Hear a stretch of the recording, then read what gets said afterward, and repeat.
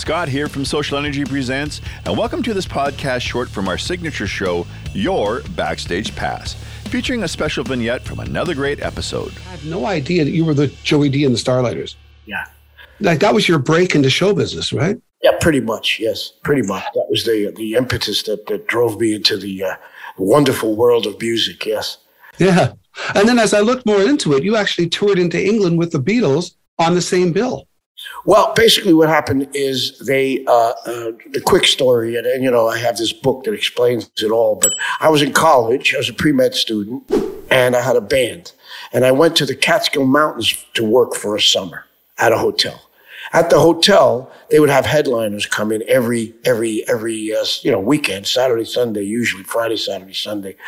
Joey D and the Starlighters came in.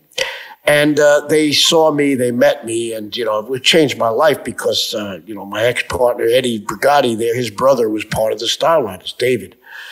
Okay, so now the September, fall semester comes. They're on their way to Europe. Their organ player quits. He had recently gotten married and went home. They remembered me, called me, asked me if I would join them in Germany. So the tour went from Germany to Scandinavia, and the group that was opening up for Joey was the Beatles.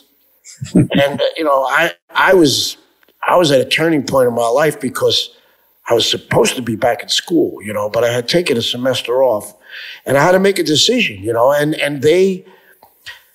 Yeah, but they made my decision for me because, and what I saw and heard was pretty impressive in a lot of ways. Number one, because I don't have to tell you, the audience, the females were just going absolutely bananas. I mean, they were going bonkers, and you don't know what's going on. So the first thing you say, what is that?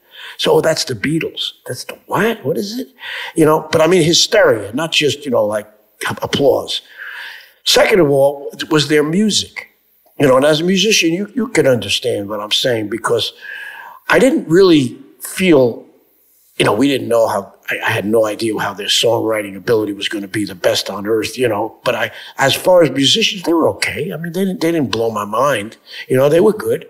I thought mostly they were a singing group, to tell you the truth. I think their music was just secondary, And when they did American music, it was all right. Nothing to brag about. But when they did their stuff, they did their like, dun, dun, dun, dun, dun, dun, dun, dun, dun. You just sit back and you said like, wow, that's pretty cool, man. And little did I know it was going to take over the entire earth, Well, that's my decision. That's what I found so interesting is because Sid Bernstein picked you up. Now, Sid Bernstein was a major person on getting the Beatles to tour North America. And I didn't even realize the Rascals opened up Shea Stadium's. Oh, no, see, that's not true. We got to. Oh, it isn't? Okay. Got to correct that. Okay. That's why I wrote this book. Seriously. Good. Okay, good. What happened is we did a show in 2013 with Steve Vance's called Once Upon a Dream on Broadway.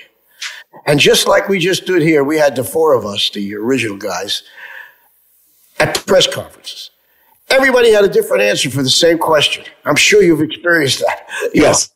Well, I said, wait a second. I got to write this stuff down because here's what happened.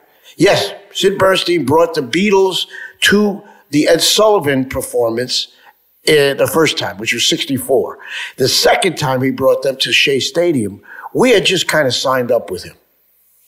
So he got us, obviously, seats there. We were at the dugout. And on the scoreboard, he put, the Rascals are coming. The Rascals are coming. The Rascals are coming.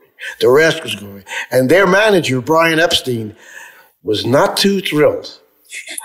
As a matter of fact, I can imagine. He said either that comes off within 30 seconds or there's no show. So it lasted a few minutes, but that's the story. So no, the Beatles had no opening act. I don't know if they ever had an opening act, after they kind of hit Ed Sullivan. I don't think they ever needed one, So they did that, which was, boy, that was quite an event, let me tell you.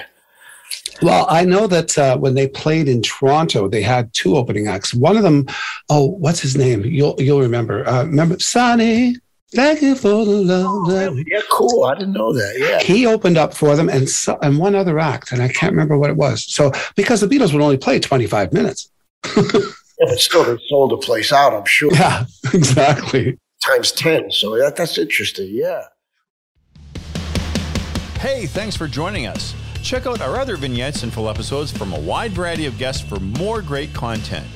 Please like, share, and subscribe, and become a member at socialenergypresents.com to access premium content and earn valuable energy points just for watching.